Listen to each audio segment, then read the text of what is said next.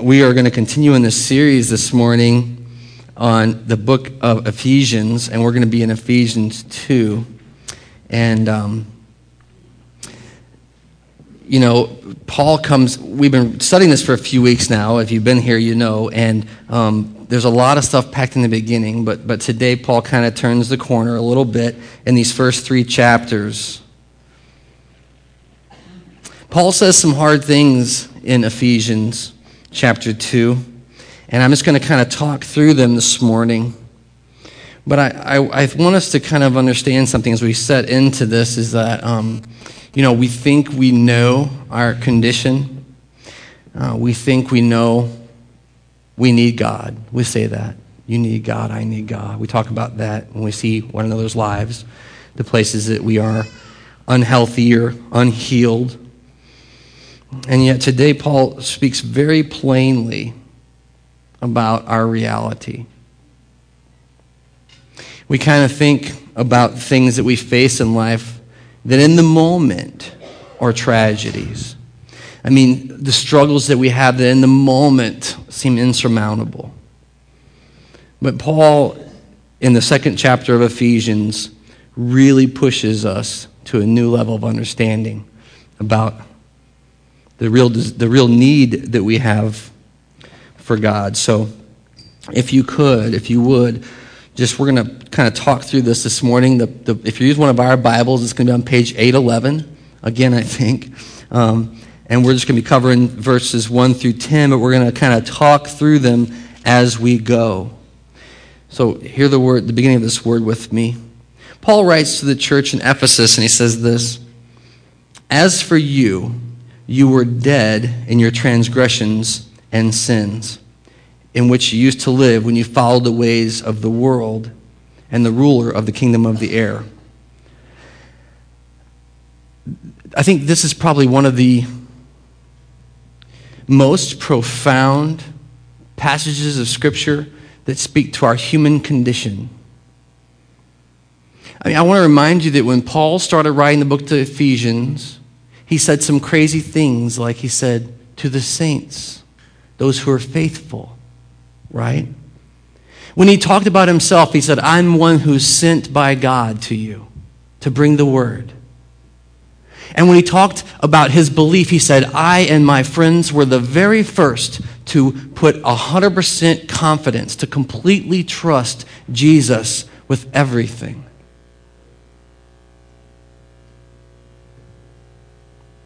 And he imputed that upon them when he said, "And you received this also when you believed in Jesus." You'll remember, he said, you received not just salvation, but the promised Holy Spirit of God to lead you and guide you in your life.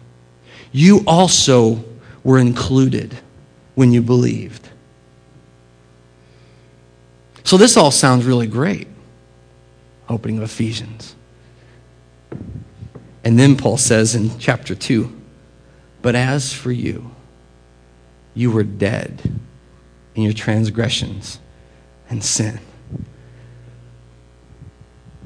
As I was studying this passage this week, I was reminded of the reality of being alive but dead, or dead but alive. And the picture came to me of the movie that was made, a while back now. I think it was made in 96, called Dead Man Walking. I'm not so hung up on the movie and all that, but I think that there was an interesting reality there. The movie's title is taken from this habit, this practice that developed in the prison system. Now, what's interesting about this habit or practice is no one knows how it started. There was no written code somewhere that said, this is how you deal with someone who was bound for death. But the habit, nonetheless, began that as they would take a prisoner who was on death row and begin the walk to his execution chamber, whether that be by hanging or electric chair or lethal injection or perhaps firing squad, the guards would walk behind the man and say, "Dead man walking here. Dead man walking here," as he walked by all the other prisoners. There's a few theories about why they did it this way. One was that to let the prisoners know that this guy has nothing to lose anymore. I mean, if you get too close to your bars when he's going by, he might take your life because his is going to be gone in a second. So stand clear. There's a dead man walking. Another was that there was kind of this final insult to the condemned. That as he had to walk by his friends, they would hear it echoed behind him. This is a dead man walking. Dead man walking as he headed to his death. Whatever the reason, this had a chilling effect, and it became the title of a book that was written by a nun who went to death row and took the walk and saw those dead men walking. See, no matter what anyone thought about that man, he was breathing, he was moving, he was alive. The environment he was in said, this man is dead. Dead man walking. Paul says the same thing when he talks about our state before Jesus Christ. He says, as for you, church in Ephesus, as for you, saints, you were dead in your transgressions and sins. I think it's interesting that he says, we're dead in our transgressions and sins, you see, because this, I'm just convinced, church, and I don't know, if you're with me or not, but I think that in our minds, we don't understand our reality before God. I think in our minds we say, I was a cute kid. I didn't do that much stuff wrong. I had something, some redeeming quality about me. But in Paul's letter to the Ephesians, he says this, as for you, you were dead in your transgressions. It meant you had nothing to offer. It meant that you stood rightly condemned. The word transgression, it's kind of funny because we say, sometimes we say the Lord's Prayer, we say, forgive us our trespasses. If you've ever seen the signs hung on someone, no trespassing, right? It's this idea that we have somehow violated God's territory, His presence, His sovereign place. But here's the kicker, that this word here that says, you were dead in your transgressions, it's this idea of walking away from God. There are holy moments in our life, I believe. The moment we have first breath is holy. I say to any of you who are young folks and haven't had your children yet, fight tooth and nail to be in the room when your child takes their first breath because it's holy. It's beautiful. And there's another holy moment that comes. And it comes when we leave this earth. And it's our last breath, and it's holy. It's a gift of God. But here Paul, when he says that you were dead in your transgressions, he's saying to you, church, and I hope you know this is true because we have to let this settle in our soul, that from the moment we sucked wind on this planet, we began our steady journey away from God. That those cute babies that we love to look at, and I love babies, have begun this trajectory to leave the God that they knew, that they know, who made them. And you say, this isn't possible, Bill. They're babies. They're not leaving God. But I have a question for you. Where are you in your faith? Because I got to tell you, when I woke up and realized my condition spiritually, I realized I was far from God, this cute baby, walking away from the God who made me. The word says that we were dead in our transgressions, church. We were leaving the God who made us. We were hopelessly aiming the wrong direction. Paul says in the second chapter, the first verse, as for you, you were dead in transgressions, and you were dead in sin. And, this word sin gets used a lot in church, but it means you're not perfect. You aim for the target and you miss it. You aim for the target and you miss it. That's what it means, missing the mark repeatedly. And Paul says, listen, church, don't get this wrong. You were dead in both. You were heading the wrong way. You couldn't hit the target if you tried. You were hopelessly and helplessly lost.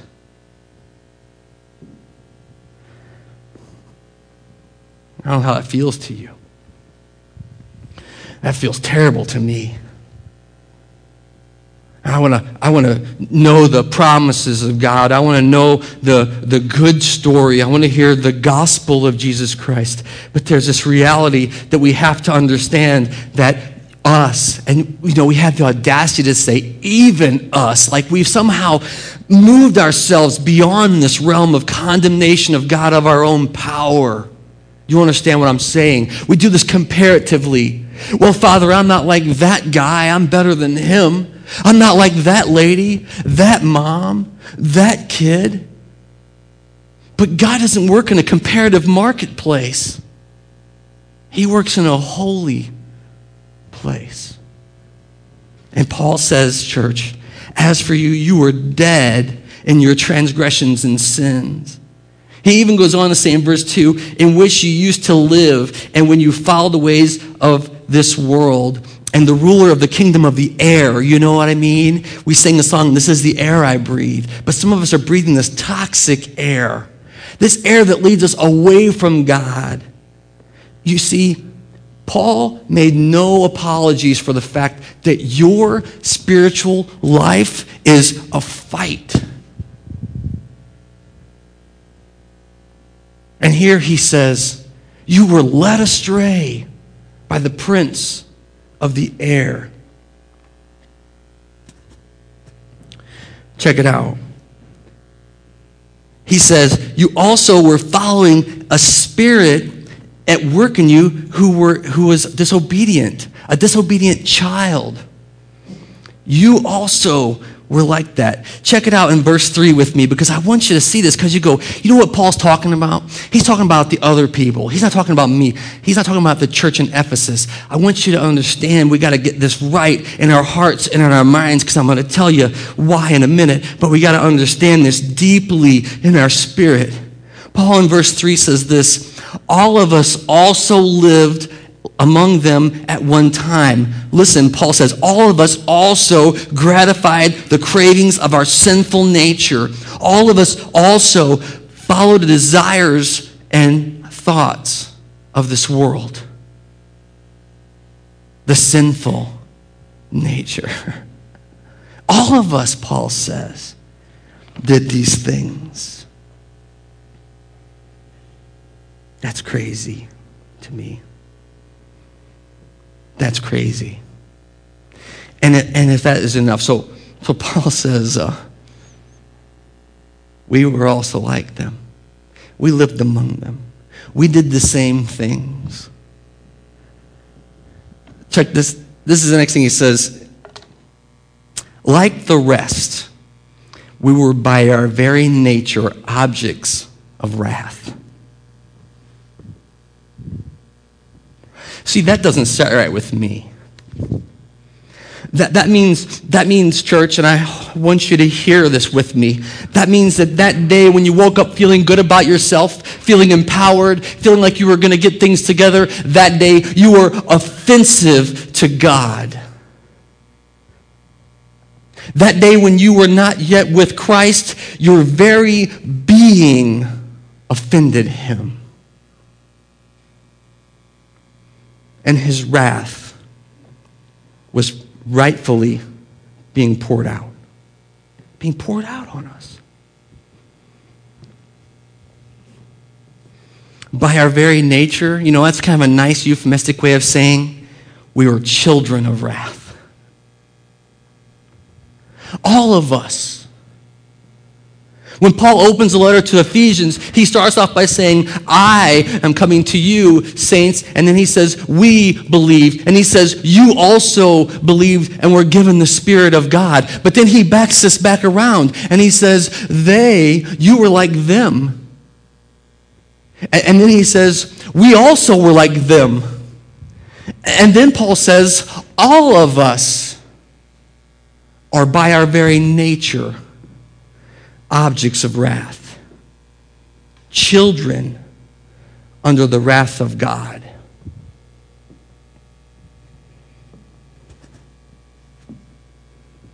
How does that feel this morning? That kind of takes the winds out of the sails of our I'm good enough, you're good enough, we're all going to be okay, doesn't it? That kind of takes the winds out of the sails of I'm going to do the best I can all the while I can and hope in the end somehow by some magic, some way, some method. I'll tell you why I'm worried, church. Because I think that far too many of us, you and I, count on our own righteousness to save us. We count on there's just something good enough yet. There's some good in everyone. God will see it.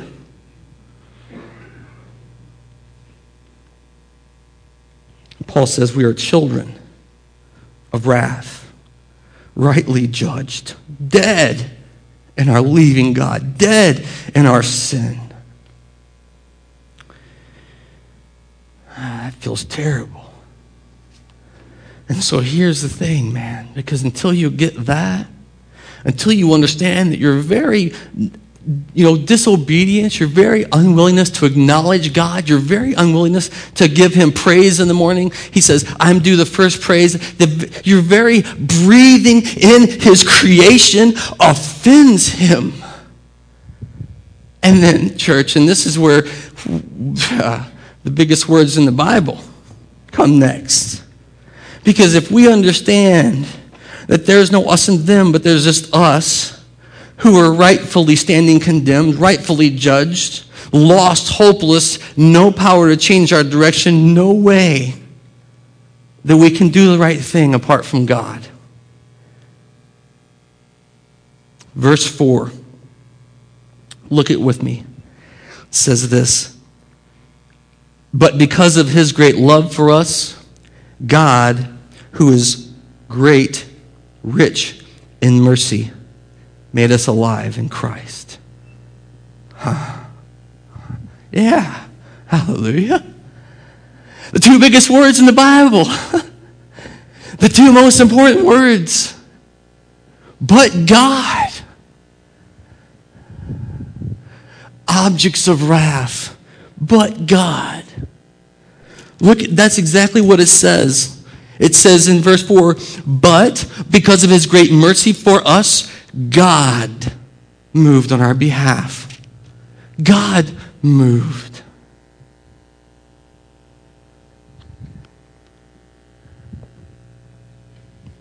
You wonder how someone can give the rest of their life to Christ. You wonder on the outside looking in how someone could dare throw away everything that they own and follow him. It's found in these words. A right understanding of our condition. Hopeless and helpless and dead, but God.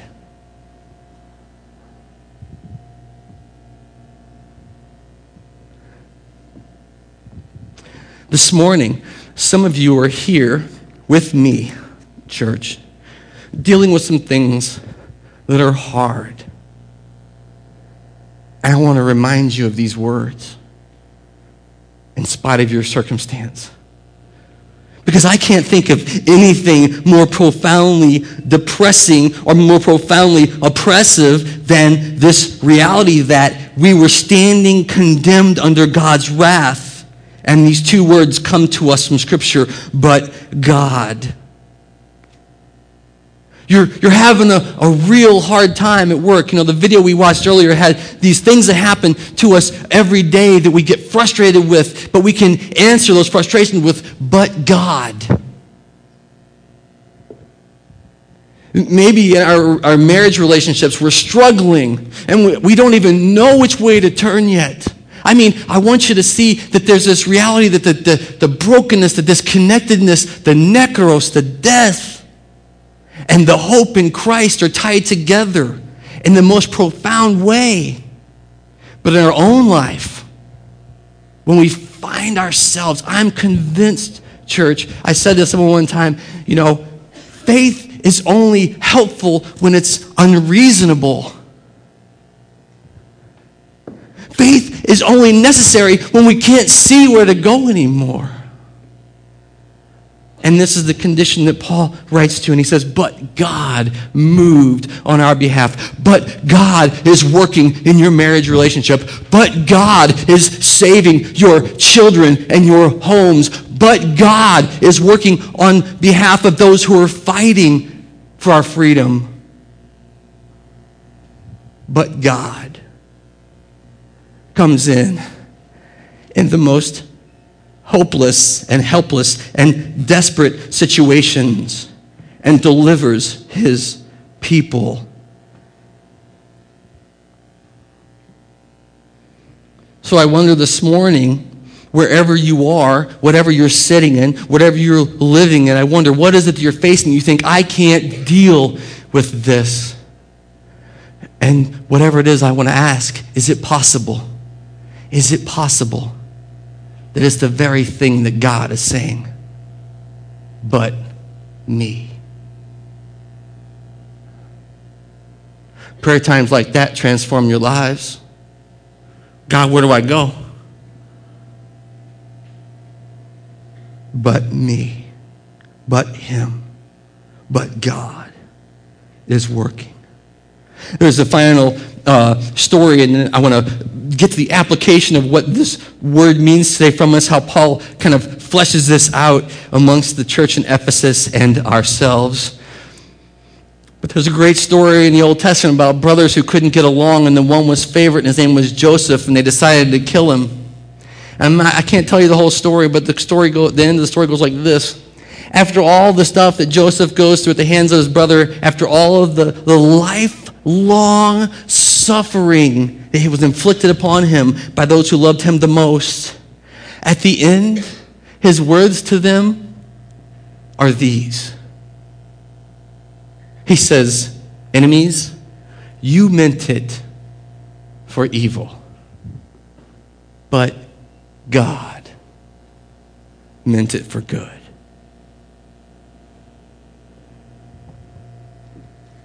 These words will change your life. So, look at verse 5 with me, if you will. Verse 4 again. But because of his great love for us, right?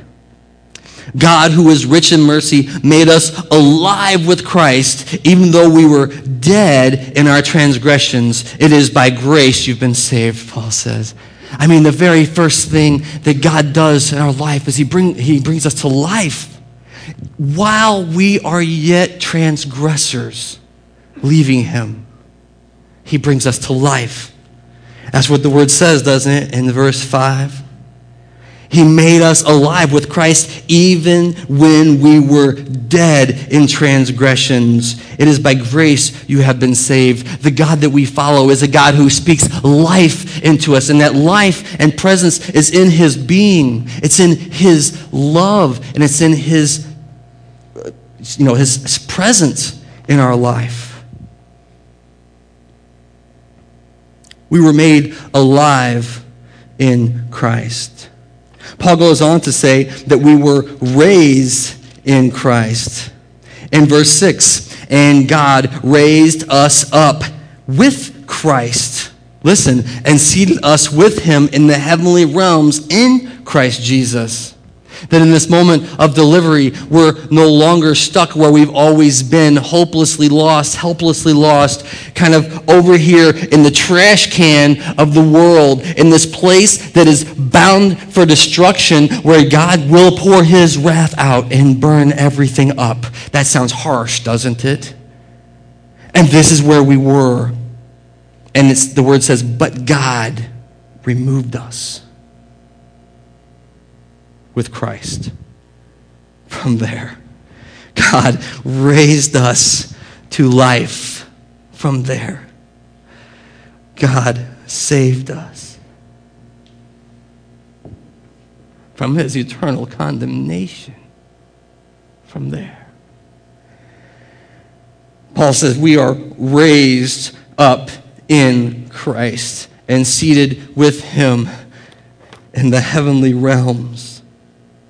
I'll remind you, we talked earlier about a dead man walking, and that's the story.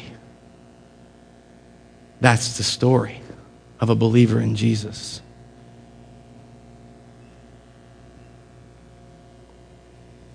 In Christ, we take that walk and he empowers us. But I want you to see that as we're going, the same proclamation that this is a dead man. I once was lost, but now I'm found. I once was dead, but now I'm alive. And I'm moving. And the kicker is that you can now see beyond the grave. You can see beyond the system that has condemned you. You can see beyond the hopelessness in which we live. We were once partakers in it with him, but now, brothers and sisters, we are bound for glory. Alive in Christ. And then this is funny because you go, well, why would God raise us up? Like, why are we so special? What is so unique about us? And I got a word for you this morning. Nothing. Nothing. There's no difference between us and anyone else except that God had mercy on us. Wow. If you read on in verse 7, this is what the word says to us this morning. He raised us up in Christ Jesus in order that in the coming ages he might show you the incomparable riches of his grace expressed to us in the kindness of Jesus Christ. I think it's funny because earlier it said, but God who is, in verse 4, rich in mercy. Do you ever see that when you were a kid, did you ever watch those cartoons with the ducks that were swimming in the gold? Do you ever imagine like the dragon who guards the treasure and there's piles and piles? Do you ever imagine the king's mansion where he opens the door and he shows you his riches? But his riches are not piles and piles of gold, but piles and piles of mercy. That's crazy to me. In verse 7, it says that the reason that God raised us up and seats us with Jesus Christ in the heavenly realms is so that at that time he can show us the incomparable richness of his mercy. Now, I think this has got a twofold application for us, church. The first is this. God has this mercy in store. I mean, he has piles and piles of grace to pour out on us. And this is the big tragedy when we weren't willing to receive it, to accept it, to be where we are, to be honest with God. And let him open his heavenly treasures and really pour his mercy and grace. I said those who are broken and those who are lost and those who are unhealed. And God is sitting there with treasures of healing and of wholeness and of a plan and of his mercy. And we're just not willing to have it. Double application, because the first is that we can trust that he has more than enough mercy for us. More than enough. But God, in his richness of his mercy. But here's the flip side.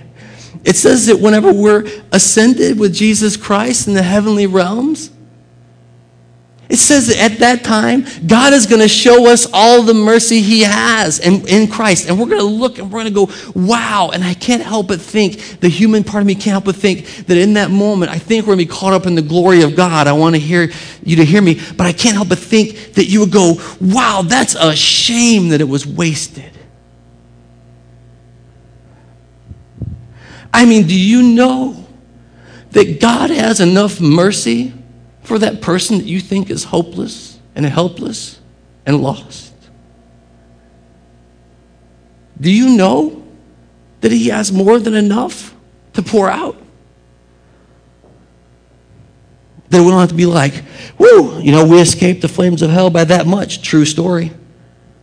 But we closed the door behind us because, man, there's no more room. He says, in that day, you will see the incomparable richness of God that was shown to you, shown to us in the kindness of Christ Jesus. That's a tragedy. That any of God's mercy and grace would be wasted because we're selfish with it. We're stingy. We want to say to that sinner beyond hope,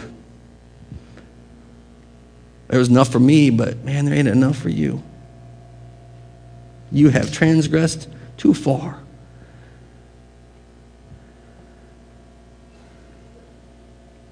Verse 8, read it with me. This one we all know.